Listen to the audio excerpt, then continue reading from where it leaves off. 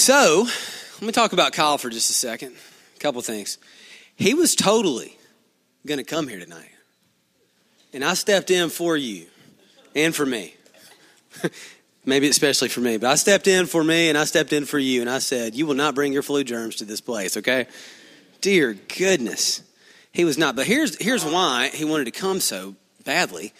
It's because he loves you. And he works so hard at what he communicates to you. And so, I thought, well, I've been, I think, a mentor to Kyle. I'm like his pastor, and we're good friends. And so I thought, man, hey, man, you just pass it off. You just hand it off to me. I'll run right through the hole, man. You just give me the ball.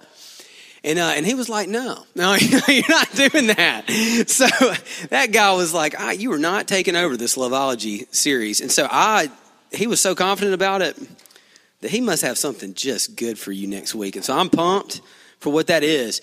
But I asked him if I had the freedom to stay within this series. And so we're still keeping it within Loveology. We're just not going to go in the same order.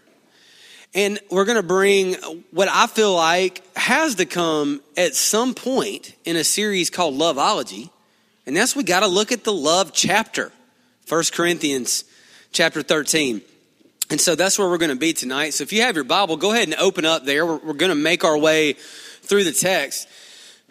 I really felt sad for Kyle. He was extremely sick. He was almost running 104 on Monday. So that is rough. That is rough when you're an adult. So anyway, all that to say, boy was sick, okay?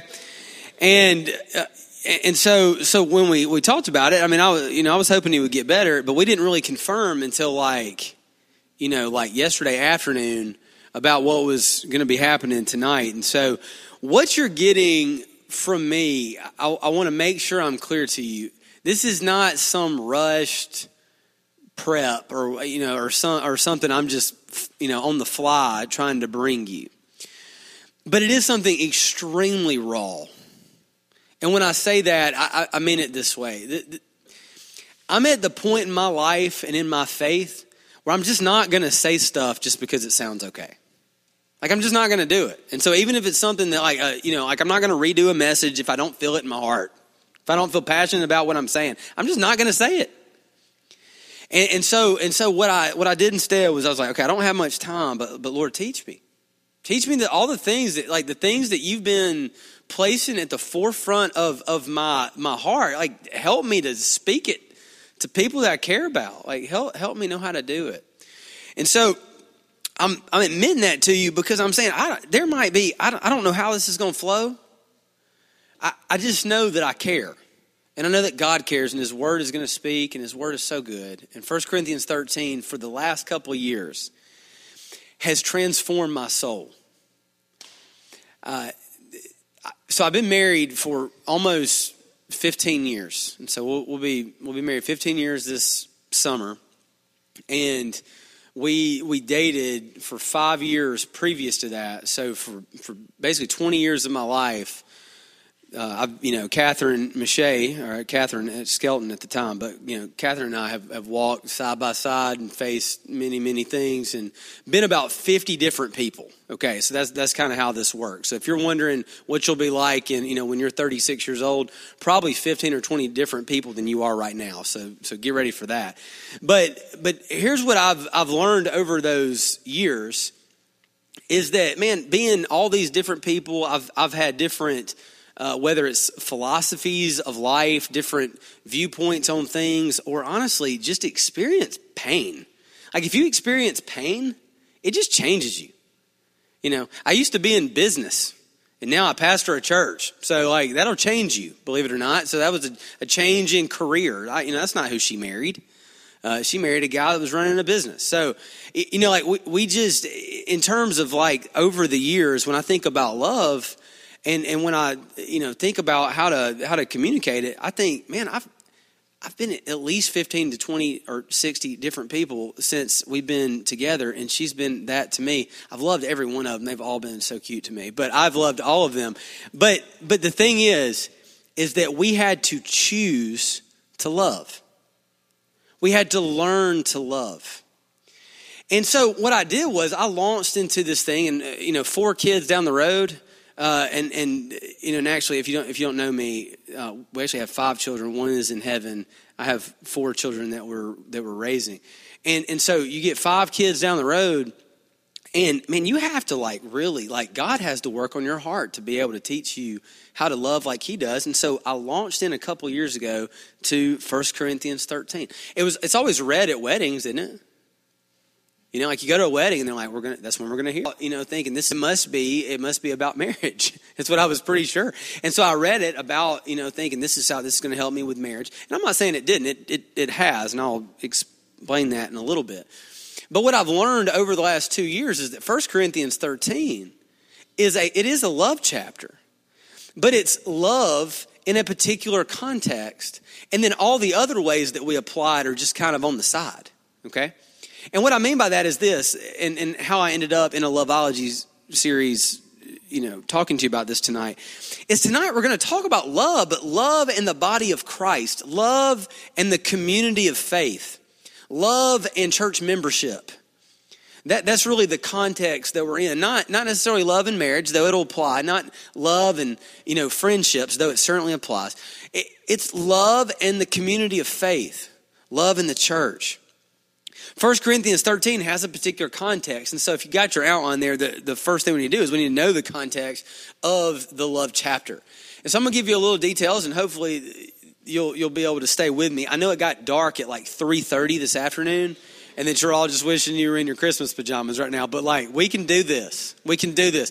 I told them earlier, we're asking for the Holy Spirit to give us energy, or at least that coffee we drank. Okay, so we're going to do this. But we need to know the context of the love chapter. If you were to be reading straight through, and that's a good thing to do with a letter, okay? This is a longer letter, but it makes sense to read a letter from the beginning to the end. That's just how you read letters. You don't usually read 3 sentences of it and then come back 6 weeks later and read the next part. You read the whole thing. And so if we were reading the whole thing, we would find a church body in Corinth, a booming city. Okay, this is not. We're not talking. If we compare the cities where you're from, I'm sure some of you. Who's from the biggest city in here? Is anybody from New York? No. Anybody from Chicago? Los Angeles? Boom. Okay, we got a LA. Do we have an Atlanta? I mean, we got some cities.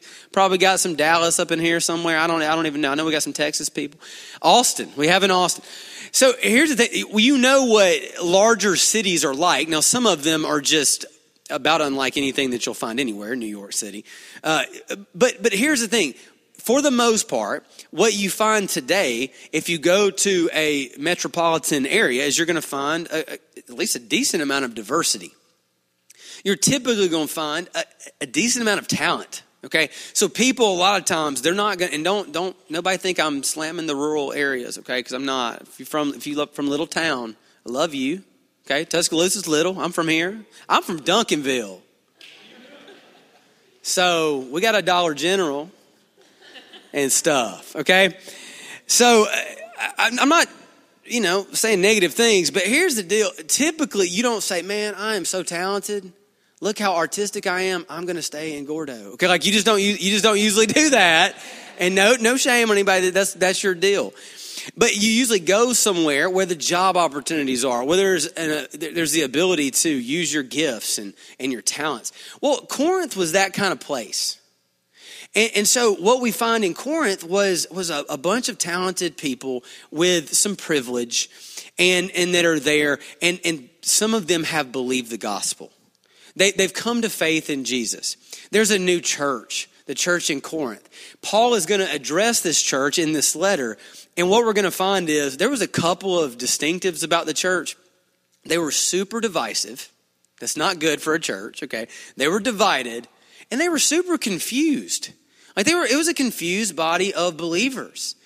And so Paul is going to address this group, and chapter 12 comes up, and I don't know if you've ever studied it or read it. It's fantastic. It's about the body of Christ and what it means to be a member and gifts in the body. And basically it goes like this.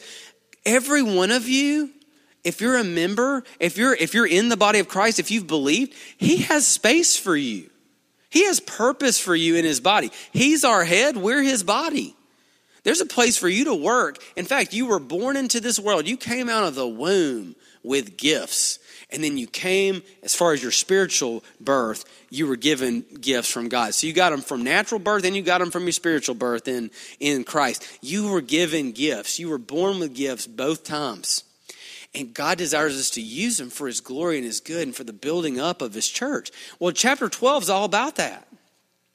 Chapter 14 is also about gifts, and specifically the gifts of the tongue. And so you'll see, if you read it, there's all kinds of things and warnings and stuff. But it's in the context of gifts and talents in the body that we have the love chapter, chapter 13. And if we know the context of this, it makes so much sense of how we should read it. So when we read it, can we apply it to relationships, marriage, friendships, whatever? Yes. To your mommy and daddy? Yes. Sure. But the context that it's most closely associated with is actually the context of the local church. And so, knowing that context, let's now read the text, and we'll start actually with the very last verse of chapter 12. Paul says, "And now I will show you a still more excellent way."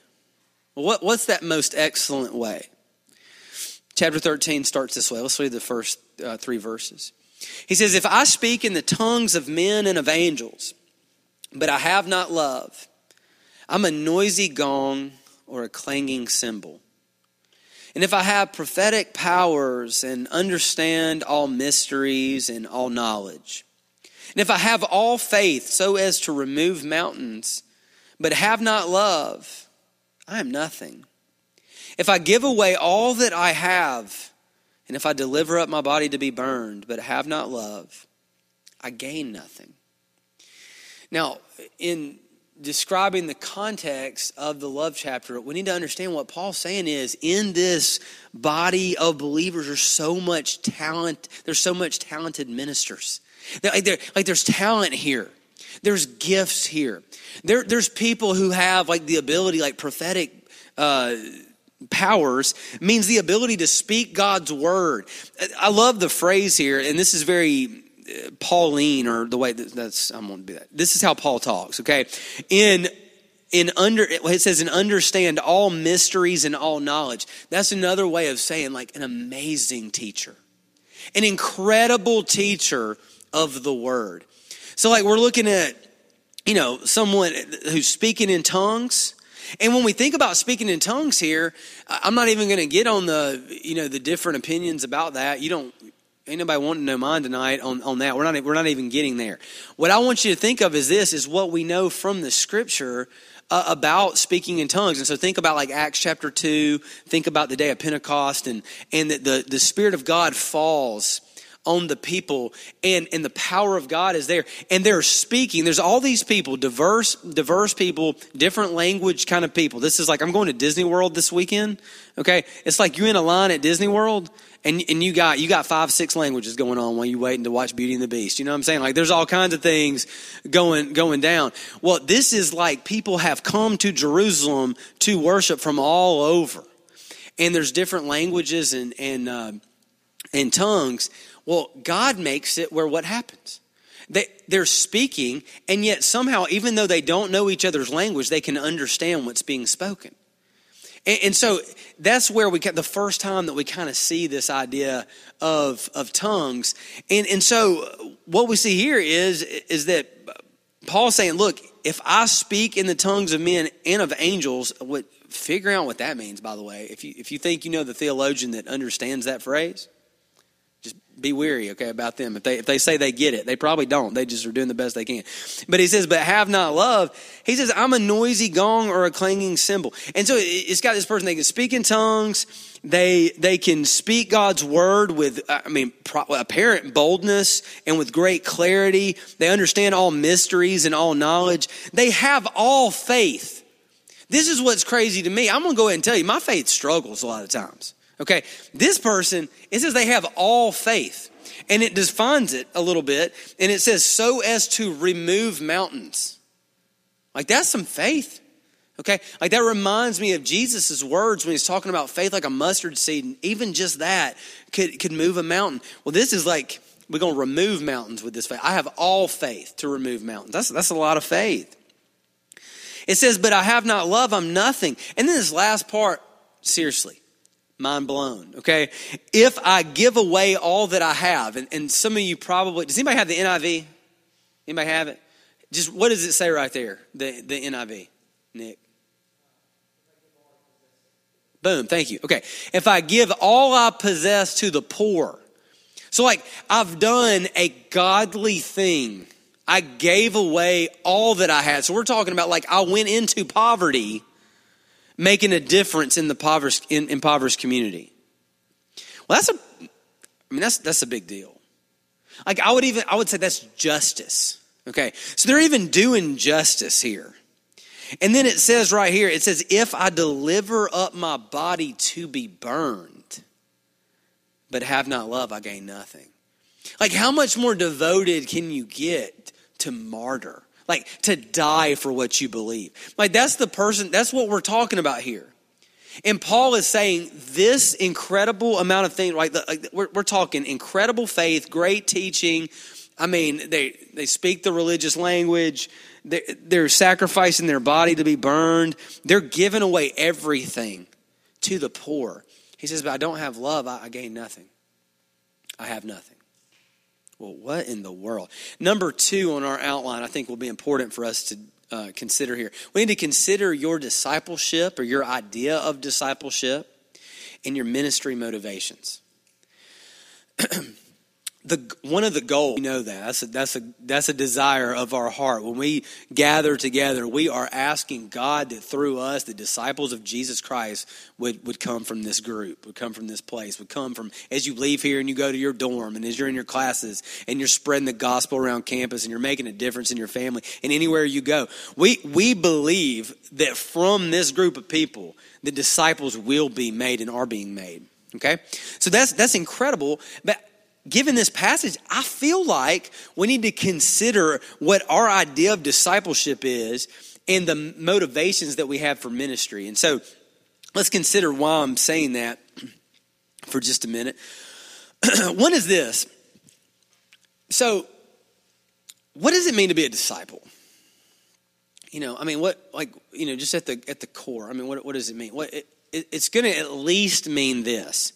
It's going to be that the person that I follow, I'm going to imitate them. Is that like a 7th grade definition? Like, are we good with that? It's going to at least mean that if I'm a disciple, namely of Christ, that I am going to in some way look like him.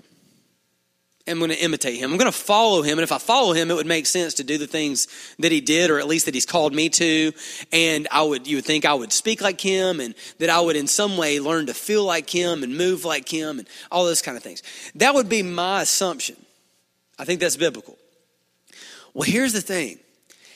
What I've often found is this, is that in church, in the system of our gatherings, oftentimes, the very heart of Jesus, the things closest to his heart, they're not there. Well, what do you mean? I'll give you one. I'll give you a very clear one. And it's going to get foggy here when we look at this text. But I'm going to give you one. Jesus Christ always was dedicated and focused on the poor. Always. And the gospel message, the gospel of Jesus Christ, the gospel of the kingdom of Christ, it always is, it always will be very few church bodies to the poor. And yet I'm going to go ahead and tell you, I've seen very few church bodies, including this one, that has space for the poor. We need to consider our discipleship, don't we? Well, this person actually even has bent their life toward the poor. So they're even doing things, like nothing on this list seems to be outside of what I would assume a disciple would look like. Except for, they don't love. Like, how far can we be from Christ if we do the things even that he's called us to do without love? So a little help here. What did Jesus say? He said the greatest commandment. He's trying to get caught up in this little situation. God comes up to him. What's the greatest of all commandments? What does he say? He says, love the Lord your God with everything. And then what? Love your neighbor as yourself. Well, Paul, a disciple of Jesus, he writes and says, the entire law is summed up in this word, to love your neighbor as yourself.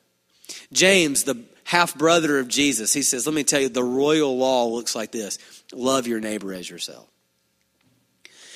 They're assuming love for God in that.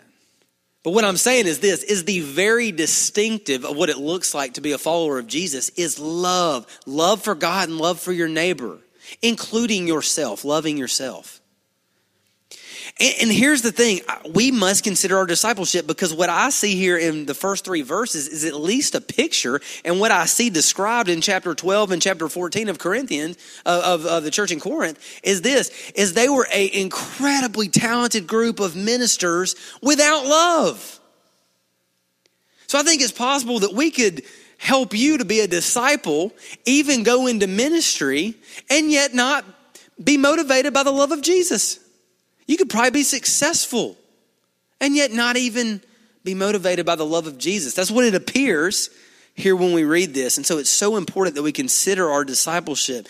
Jesus Christ has literally called us to love our neighbor as ourselves. That is a main forefront of what it means to make disciples of Jesus. He says to make disciples of all nations, baptizing them in the name of the Father and the Son and the Holy Spirit, teaching them to observe all that I've commanded you.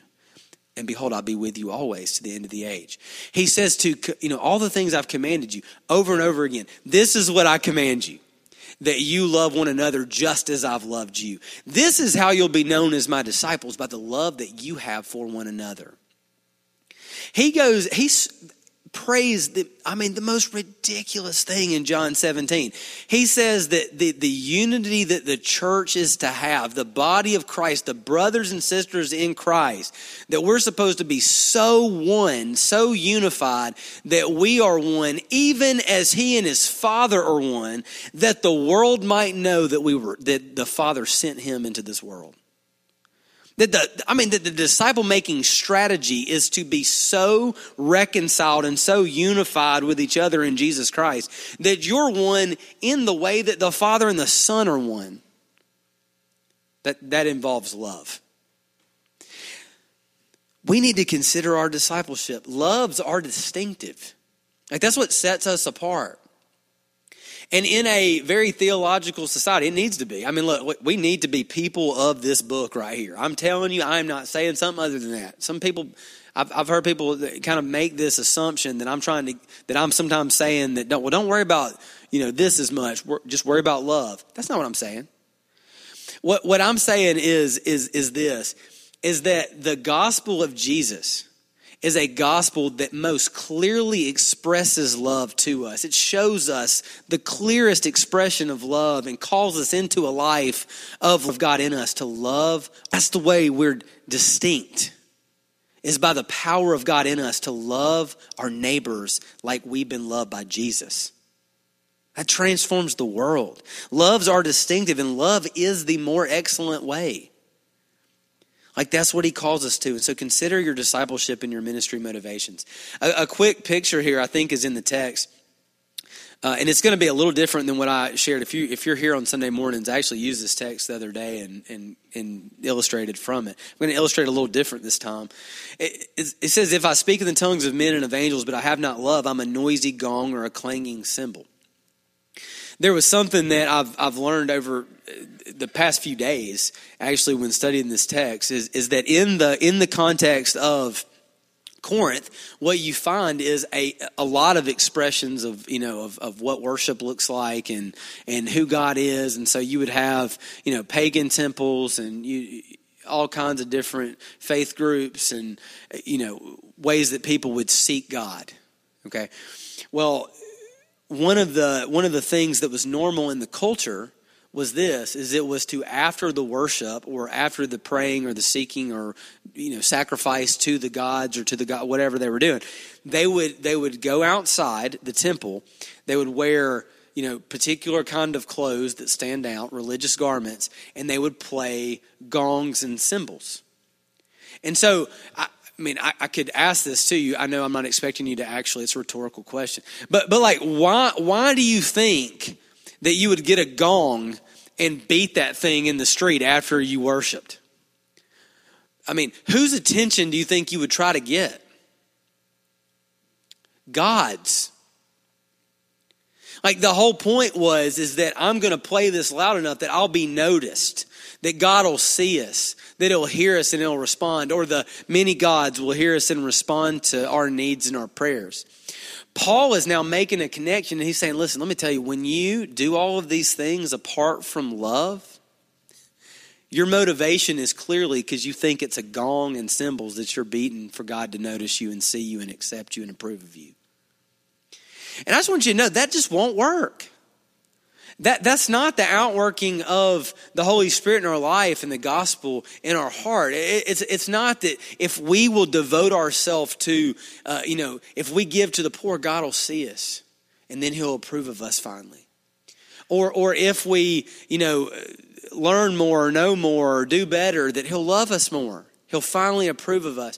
I want you to know there's nothing you can do. Like if you are the most obedient you've ever been in your life, God's not going to love you more. If you make the dumbest decision in all of your little history, listen, he's not going to love you less. The God of the Bible and the way that he loves us in such a way that Jesus Christ, while he was crucified, while he's nailed to a cross, which is the epitome, I think, of just disgracing God, he said, Father, forgive them. They don't know what they're doing. Like the heart of God and the way he loves is not one that you need to hit a gong so he'll notice you. God created you and he loves you. He knows where you are. That's where he'll meet you. He loves you. All of the expression us to be able to love our neighbors. All the ministry opportunities that we have, they're just ways for us to get to serve God by loving one another just as he's loved us. So if ministry is the end, then we missed it.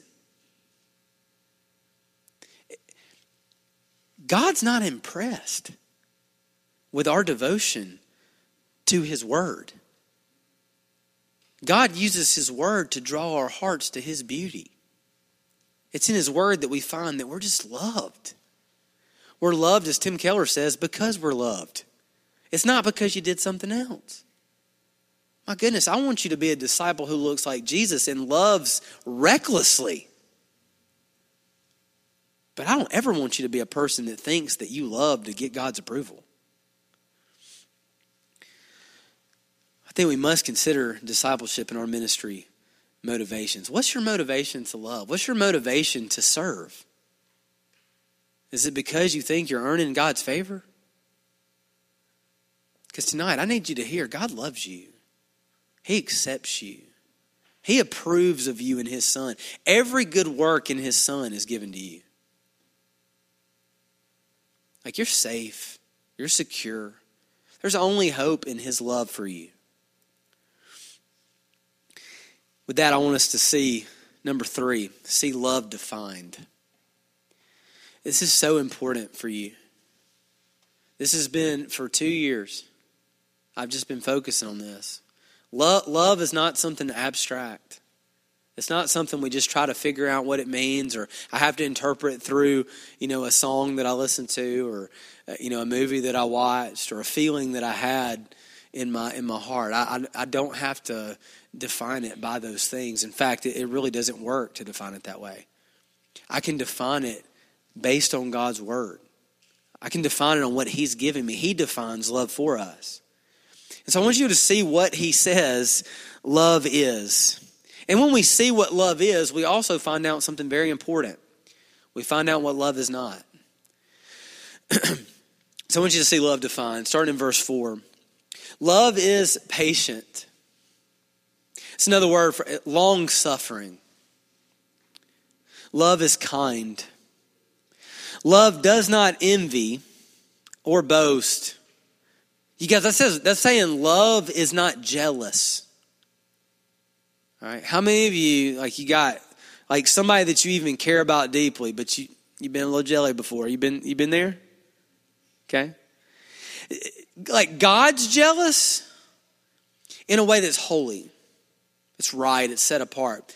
The jealousy here is envy. Like I'm crushed. I'm hurt. I'm bothered. I'm angry because of what somebody else has. That's not that hard of a place to find yourself in. But that's not the definition of love. Love doesn't envy. It doesn't boast. It's not arrogant and it's not rude. It doesn't insist on its own way. It's not irritable or resentful. It does not rejoice at wrongdoing, but it rejoices with the truth. Love bears all things, believes all things, and hopes all things, and endures all things. Love never ends. I want to read for you. I love the way the NIV says this. Translation's kind of hard here. I studied the best that I could. It's pretty difficult, honestly, and a lot of text that you study, you'll find that if you really dig, like, you'll find like it's harder to translate it into English than what you'd want it to be. And I think both of these groups did a good job, okay? But I love the way the NIV does here, and I don't always say that. But here's what NIV, the way it translates it here in verse 6. Love does not delight. Well, actually, hold on, let me go back. Verse 5. It does not dishonor others. It is not self-seeking. It is not easily angered. It keeps no record of wrongs. Love does not delight in evil, but it rejoices with the truth. It always protects. Think about this. It always protects. It always trusts. It always hopes. It always perseveres. I guarantee you know what love, a parent love looks like, and they're not protecting you. They're not caring for you. They're not covering you. Love protects. It always protects. That's amazing. And I love the way the NIV says it. Love never fails. I mean, I can't tell you the amount of time I've sat with somebody and walked out. There is no doubt there's somebody, and I don't have a thought in my mind right now. There's somebody here that, like, your story has in it. They told me they loved me and they left me. They told me they loved me, but it ended. It failed. Love that is defined here, it never fails. That's crazy. Love defined. I want to encourage you, not just now, like, or in a few discussion questions that honestly probably are not there. I'm not the best writer ever, so they're probably not even good questions. But I want you to consider these three, verses 4 through 7 when you get home or during the week, and just think about this. This is what love is. This is how it's defined.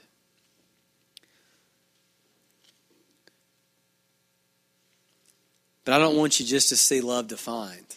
We're about to get deep, okay? I want you to see or embrace love personified. I don't want you just to see love defined, but embrace love personified. I'm going to give you a quote. I put it on there. It's one of mine, so sometimes it could be really confusing. So we're going to try it here, but here it goes. Before love can be a list that we go and do, love must be a person that we encounter by grace. One more time. Before love can be a list that we go and do, love must be a person that we encounter by grace. When we talk about following Christ, when we talk about living lives of love, or when we talk about, like, it's easy to look at this and go, okay, I'm going to evaluate all of my life and every time I say I love by what this says. And you should, okay? And so a way of accountability to God's word is going to go something like this. I was rude last week. Okay, so I'm just going to put it out there. I was rude last week. Too sweet, people in my household, okay? Namely my wife. I was rude. When I was rude, guess what I was not doing? Loving her. I wasn't loving her when I was rude. If I'm arrogant, I'm not loving somebody if I'm arrogant towards them. I'm not loving someone if I'm jealous, if I'm against them, if I'm bitter, I'm not loving them during that time. So it's appropriate to see this as accountability. Like, okay, that's not love. I must repent. I need to change. I don't want to treat somebody that if I say I love, I want to be patient and kind. I want to treat them the way I've been treated by the Lord. But here's the thing. I think before we can do that, before we can apply God's word in that way, before we can use it as accountability in that way, we need to see the way we've been saved is by this kind of love. And the way Paul writes here, he does kind of personify it. Like he writes like love will never fail you. Like you can trust love. It's trustworthy. It's always there. It's good. But I think when Paul's writing, he had to be thinking about a person. And he had to be thinking about Jesus. And so for at least a few minutes, let's please just consider Christ.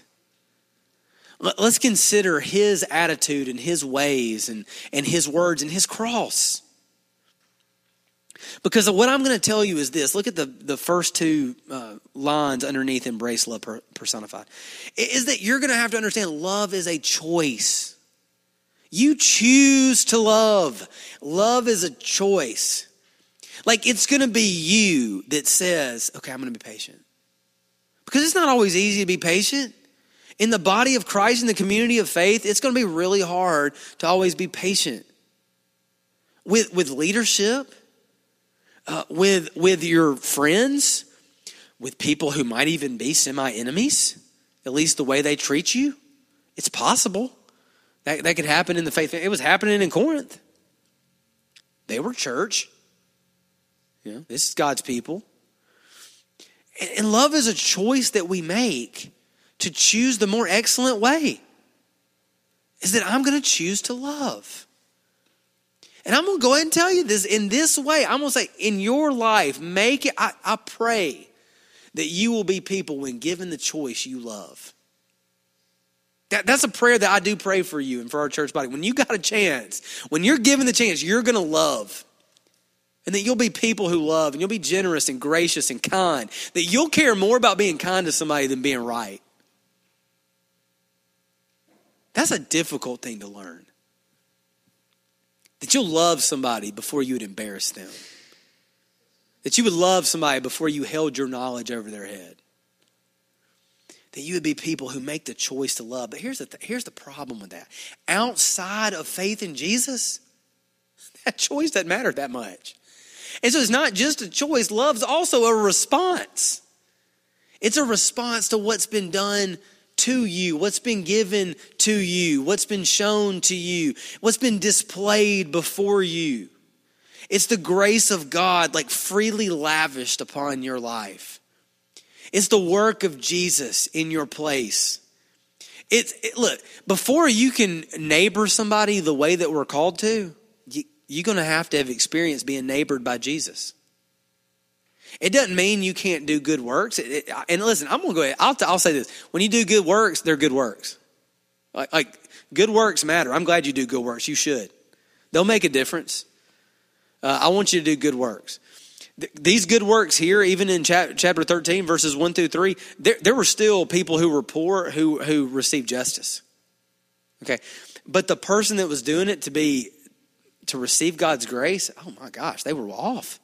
That was wrong. They gained nothing from that, if that was their motivation. What I want us to learn, and I'm joining you, is to be people who we see the gospel so clearly. We understand so much who Christ is and what he's done, and we stare at him. We watch him. We follow him in such a way that we actually say, when we see him move, we're going to move. When we see the way he talks, I want to talk like him. When we see the way his brain thinks, we'll go, oh, he's our head. We should probably think like this. That love, that's what motivates us. And all of a sudden there's a complete change. It's a transformed heart now leading to a changed life. That's what we want to see. Love is a choice, but love's also a response. Look at C there. Love has an attitude. This is so important. Love has an attitude. When we look at all these things, consider a different passage. Consider Philippians 2. I'm not even going to flip there. Just listen. Jesus, the attitude of Christ is this: to count others as more significant than yourself. Look not only to your own interest, but I am going to flip there. I just said it backwards. It's count others as more significant than yourselves. That is true, but there's a better part and I don't want to miss it. Let's get there. Philippians chapter 2, verse 3. This is why you need better notes than I have. Philippians chapter, there it is. Okay. Do nothing from rivalry, there you go, or conceit, but in humility count others as more significant than yourself. Let each of you look not only to his own interest, like your interests matter, but also you're to look at the interest of others. That's the attitude of love. That's what it looks like. And the ultimate display of this is the cross of Christ. It's God, who is love, on the cross in our place when we were helpless, when we were enemies, when we were sinners. We're told in Romans chapter 5 these words, and I'll flip there. You don't have to turn there, but Romans chapter 5, verse 8. Can I get there? Yes, I can. I can do it. Here we go. But God shows his love for us. How? It says, in that while we were still sinners, Christ died for us. He died for the ungodly. That like if your heart doesn't beat fast for that right now, like you're probably not alone. But stare at it until it does. Cling to it until it does. Believe, cling, grip, watch. Watch him. Watch Jesus. Consider him. Embrace him. Know that wherever you are currently, that he meets you there. And he meets you with this kind of love, the kind of love that we've talked about tonight. A love defined in the way that we read. Love has an attitude. It's the very attitude of Jesus Christ. Remember that love died on a cross. So think about the actual, definition that we've looked at, and let's just think about Jesus, and we'll begin to wrap up. Love is patient, or it's long-suffering. I'm just going to guess that Paul thought about somebody there. I'm going to think that he remembered the one that said, my God, why have you forsaken me? Why have you left me? Think about the one that was tempted just as we are, but he never sinned.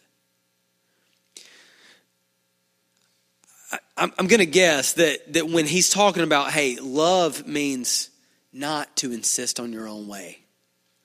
I bet that Paul considered Jesus Christ in the deepest agony that anyone's ever known, sweating drops of blood in the garden, saying, not my will, but yours be done.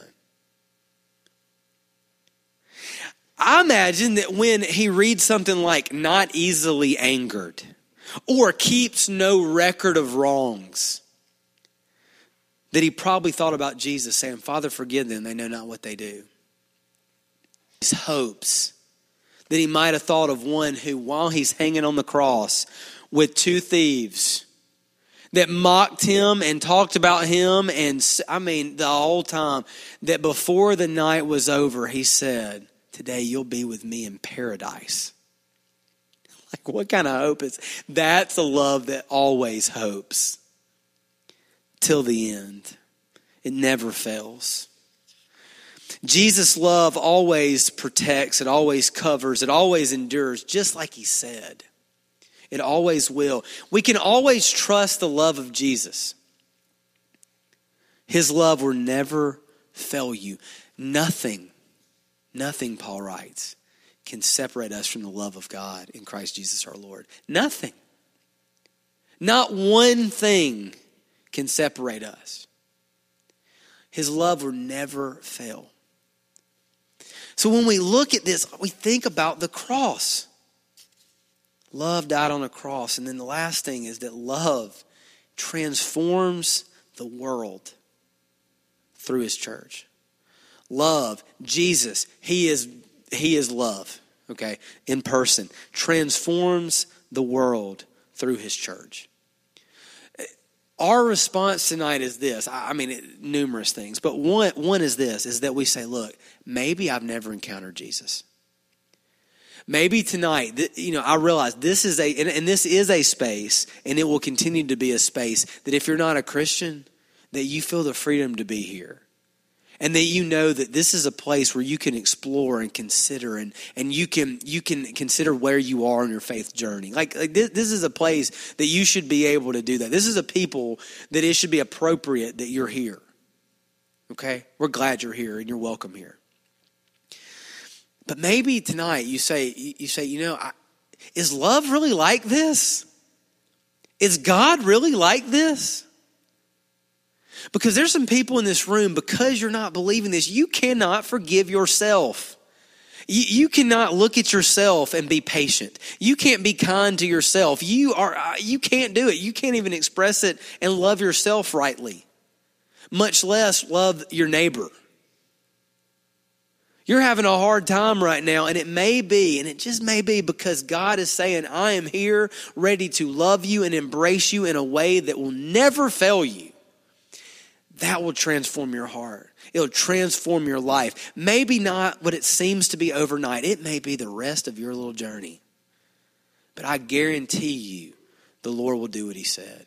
He will always bring it to completion in the end. He will never fail you. His love transforms the world that we live in through us, his church. He does it through our love for each other, through our love for one another. He transforms people's lives as we love our neighbor as ourselves.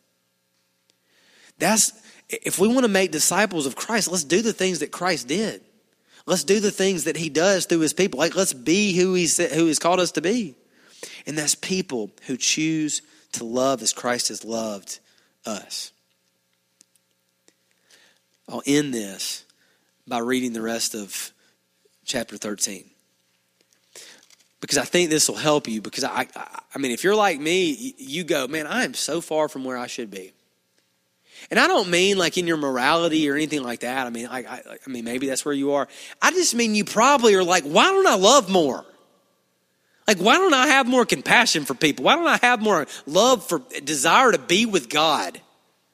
My goodness, like, why don't I want to devote myself to time with him more? I know I'm not the only person in the house that's like that, okay? And here's what 1 Corinthians does. After this beautiful talk about love, listen how it ends. It says, as for prophecies, they'll pass away.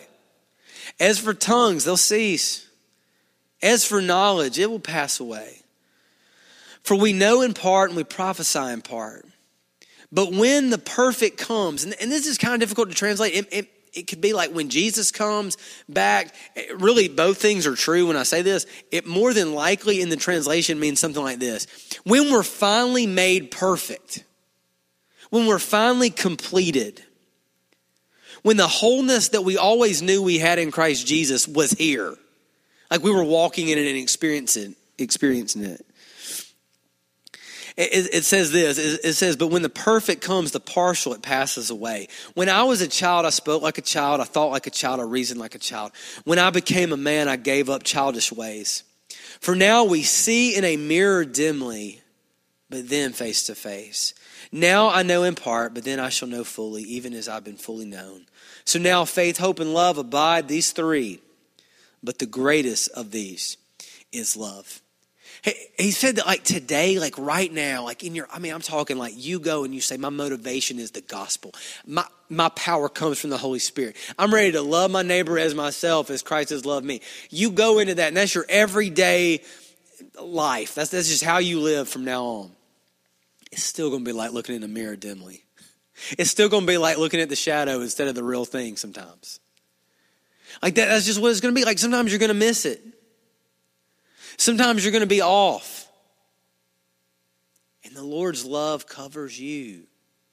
He's with you. He's for you. He's never against you.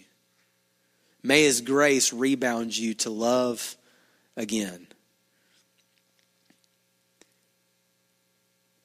I conclude by praying the words that come right after this. Chapter 14, this is a phrase. The ESV's got 2 words. It says, pursue love. Let me pray. Father, thank you for this group. Lord, thank you for each one that's here. Lord, I pray they know tonight that at least this, that the Bible teaches that they're loved. I pray they know that this guy up front is at least saying this Bible proclaims they were made in your image, created by you in love, created by you with purpose. God, I pray that you would give us eyes to see and ears to hear the beautiful gospel of your grace. And how Jesus Christ has loved us in such a way that he died in our place. That given the greatest picture of love, sacrificial love for us. And then he rose from the grave. And he's alive. And we have power to know him and follow him and love and change the world as he has loved and changed us. God, I pray that we would join you. I pray that we would trust you and that we would cling to you and your promised word, that we would know that you will be true to who you say you are and that we are who you say that we are. Or that we would live in that and pursue a life of loving as Christ has loved us. So be with this group. Change us today. If there's anybody that doesn't know you today, God, I pray you'd bring them into your kingdom. Amen.